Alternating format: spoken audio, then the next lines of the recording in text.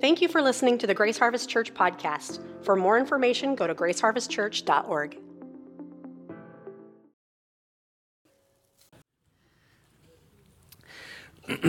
Well, we are continuing on a journey this morning in the series Foundation. We have been taking you through our beliefs here at Grace Harvest Church. We don't have many. We have 15. As we've talked through the idea of what it is that we believe, we've just come to understand again that it's important that as a people that we would know what we believe so that we can be sure of what it is that we're thinking and processing and speaking to and about. And so this morning we're continuing on Foundation with belief number 5. It's the second part. Pastor Doug shared last week, several weeks ago, we shared on the Trinity and that Jesus is fully God and fully man, and that this week we're gonna bring to completion belief number 5, that Jesus came to rescue and restore people. Now, if this was the only belief that you first heard or hung on to or wrapped your mind around, I want to encourage you to lean into the idea that this one right here is the premise and the reason for which you find yourself here this morning. Jesus came to rescue and restore people. And so that says we believe that all people are born with a sin nature.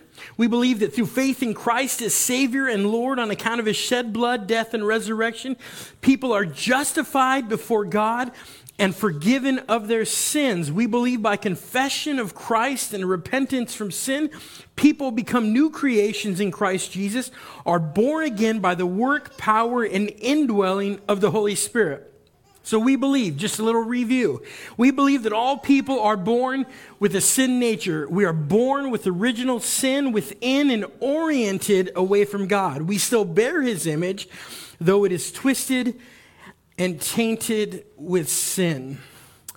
Now, many of us, as we talk through and think about the idea that we are all born with a sin nature, if we evaluate the state of our life and the people around us and just our growing up and experience in life, you can come to the conclusion that, number one, you don't have to train people to be evil. Right? I mean, so I don't know why you're chuckling, but it's true, right? It's true. Like you don't have to. It's awareness. It's something that you come to understand. It's even something that you realize if you're ever around young children. Now, I know that every parent here is perfect and that every parent here has imparted the most beautiful aspects of what it means to be a human. Sometimes, though, I don't see it in your children. But it isn't that you have been bad parents. I just want to take that off you. It isn't that condemnation. I'm not trying to put anything on you. It's the fact that right here as a people that we demonstrate that we are all born with the sin nature. I've often told my kids and others that, it's really interesting. I didn't have to treat you to be I didn't have to train you to be disobedient. You already are. Like it's within you, like somewhere along the journey. I often marvel at young children. They're exposed to all kinds of things, but I'm often curious as to what they actually latch on to. You ever pick that up with young people, kids? It's like they go along and then they hear something that resounds with their spirit and they get it. You ever say no around an infant and toddler? See how quick they might catch on to that.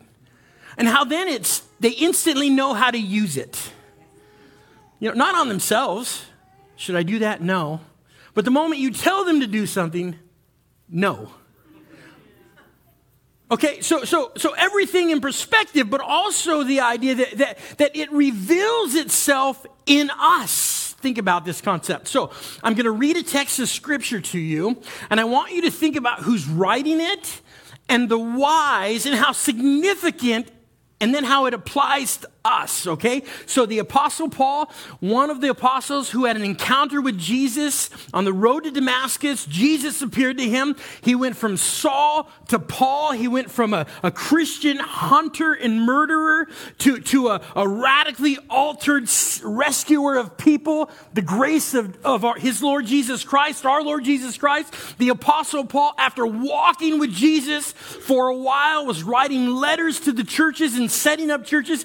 And in the midst of that, he writes this text, Romans chapter 7, verse 19. He's going on about the idea of what dwells within him, and he knows the state and condition of his soul. Think about this a minute.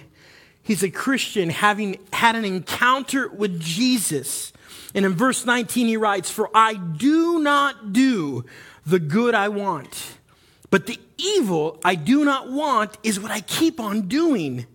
Now, if I do what I do not want, it is no longer I who do it, but the sin that dwells within me." Think about the concept that the Apostle Paul has just revealed, wrote out through the power of the Holy Spirit to people thousands of years later. That would be us. He's demonstrating right here the reality that there is something within us that is at war with the kingdom of God, the sin nature. I do not do what I want to do. I only do what I don't want to do. And when I only do what I don't want to do, it reveals and is driven by sin nature.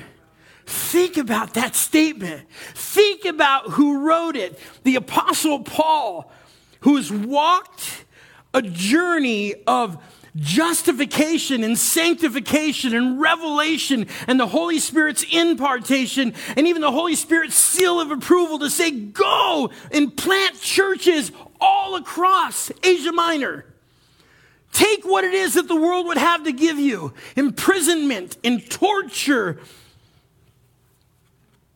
and cruelty. Preach the gospel. And even in the midst of that, he's writing to Christians to say, wait a minute, I know who I am, and I'm full of no good thing. Now think about this in a minute. Jesus came to rescue and restore people. Jesus came to rescue and restore people. That's me. That's you. That there is no person who has committed such a heinous thing that they aren't available for redemption. You got to wrap your mind, right? And there's no good enough person that isn't just a decision away from heinous evil. Come on. Like it resides. And the Apostle Paul is reminding us that, hey, you are in desperate need of a Savior.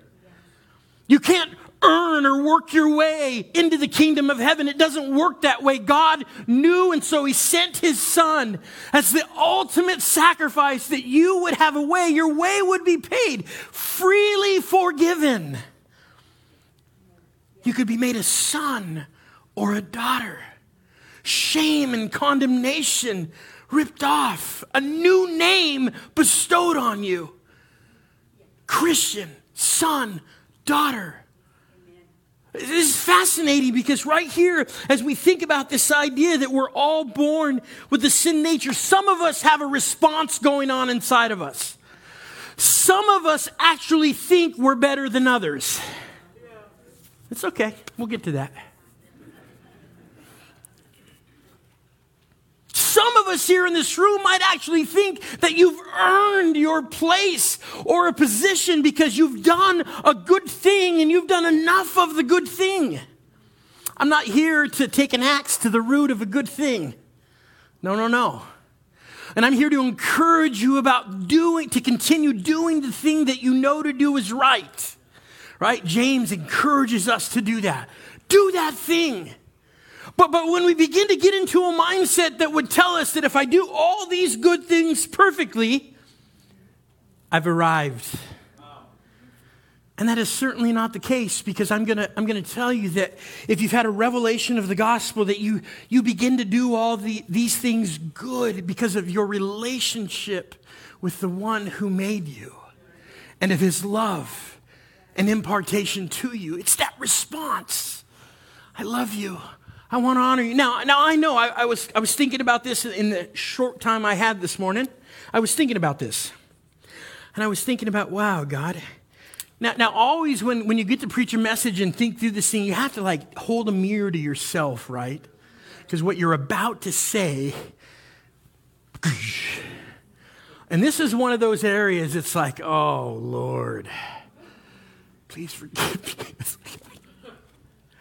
But you know, like this is one of those things. The Apostle Paul says, I don't do the things I want to do. Why would he even surmise that this tension rises within him and he's aware of this? Is it because that it does flare up from time to time and he has to deal with it? Now think about our lives. We've had an encounter with Jesus. My name is Raul. Everything that's built into that, corrupted. And Jesus and the Holy Spirit is sanctifying the person. He's justified, I've been forgiven, but there are still corruptible things that still need to be dealt with. And along the way and along the journey, and this is us, insert your name over that figurine. And think about the moments when things begin to rise up inside of you that you know were not birthed from God. Think about the words you wanted to say or the feelings that crept up when you saw that picture. They have what? Jealousy, envy, wrath, or comparison. Oh, I know their life is not like that. Just think about this, right? Like this time we live, right? Like all those things. Or just think about that last interaction that you had with the loved one that didn't go so well. And where did all that come from that was inside of you? Unforgiveness and bitterness and jealousy and anger and uh-oh. Wow, what about this idea that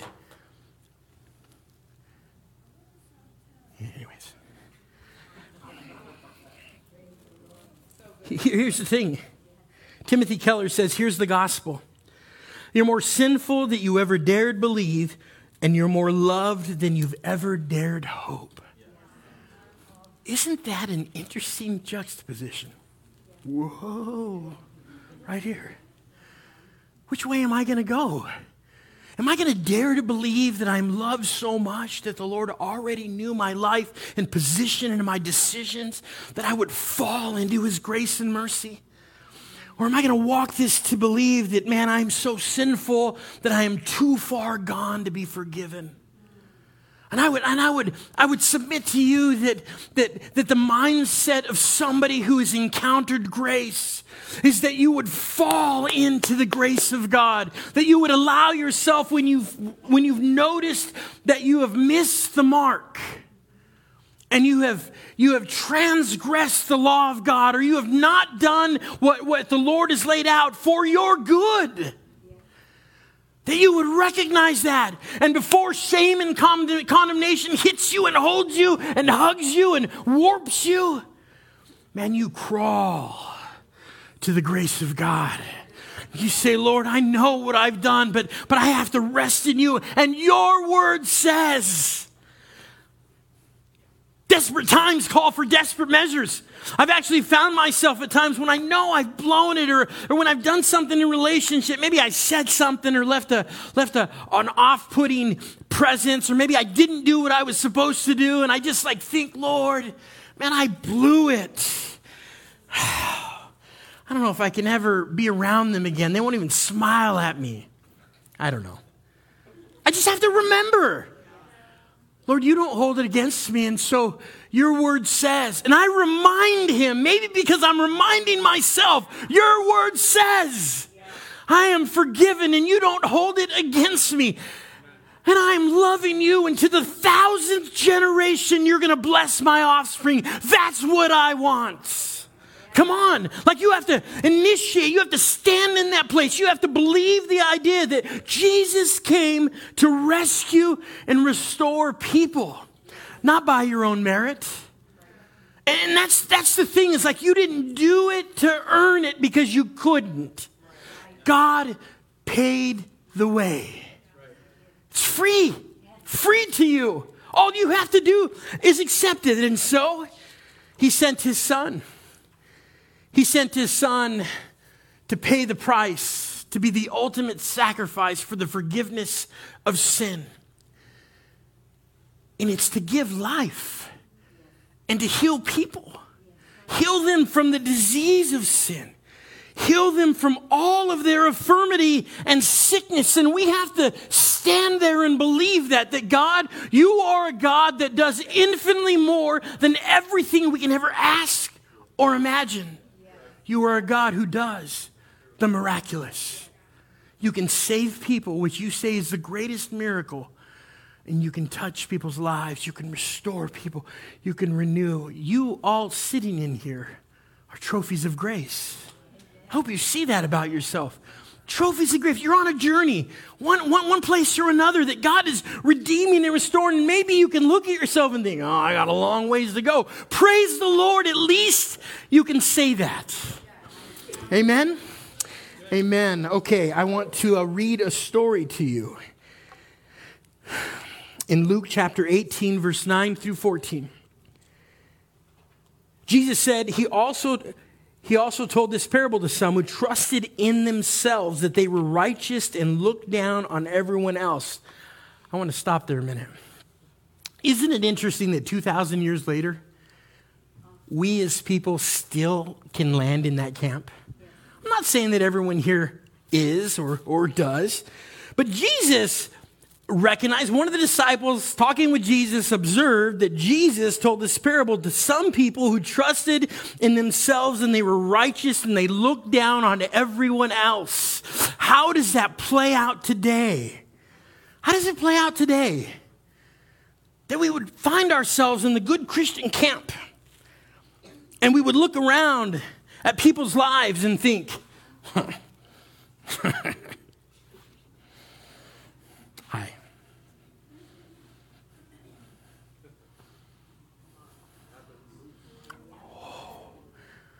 Jesus, knowing the heart of people, said, and this is a story that he said. He said, 2 men went up to the temple to pray, one a Pharisee and the other a tax collector. The Pharisee was standing and praying like this about himself. God, I thank you that I'm not like the other people, greedy, unrighteous, adulterers, or even like this tax collector. I fast twice a week. I give 1/10 of everything I get. But the tax collector, standing afar off, would not even raise his eyes to heaven, but kept striking his chest and saying, God, have mercy on me, a sinner. I tell you, this one went down to his house justified rather than the other, because everyone who exalts himself will be humbled, but the one who humbles himself will be exalted. Beware of trusting in yourself and looking down on others. Remember, the good news of God's kingdom is that you can never be good enough for God or heaven on your own. People are not in heaven because they are good. Beware of trying to convince God of how good you are.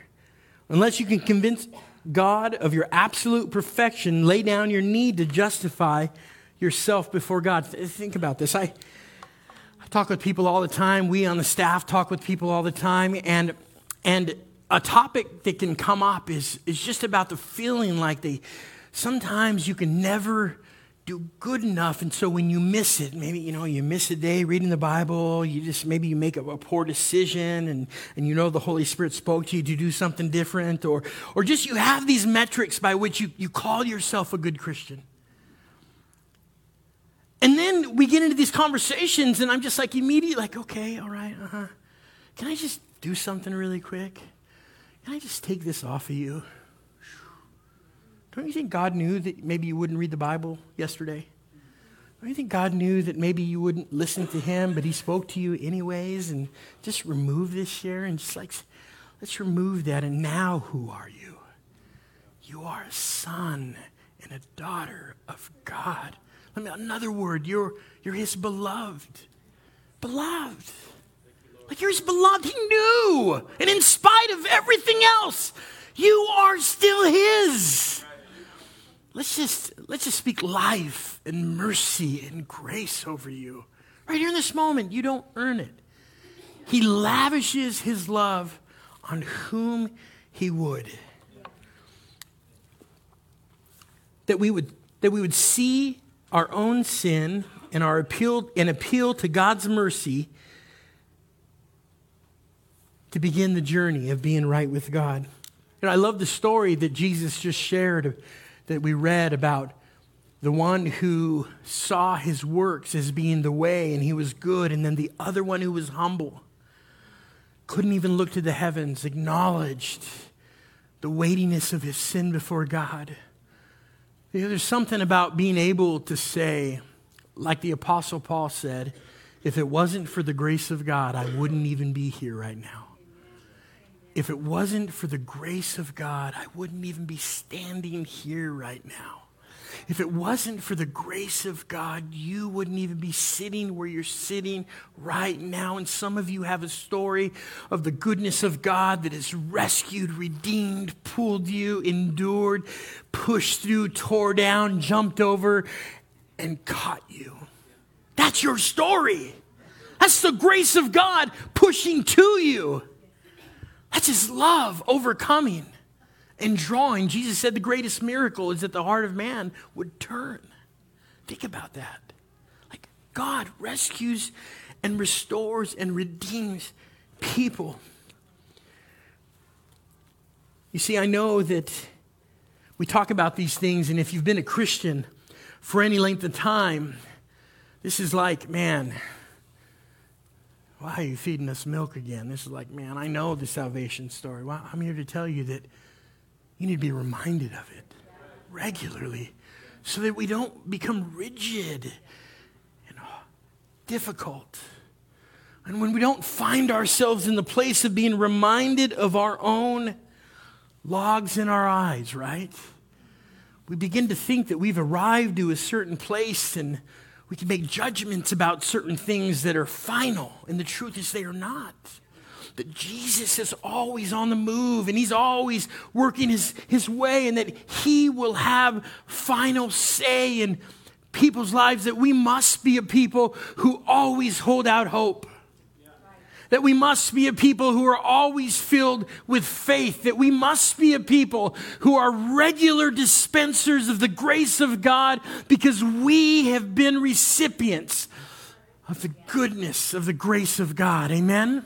Amen. Jesus came to rescue and restore people. That we would be a church that's marked by that ideal, that we would be a church that is rooted in that we would be, I got to tell you, as a people and as a pastoral staff, we have been in the camp of people who have seemed like their lives are too far gone.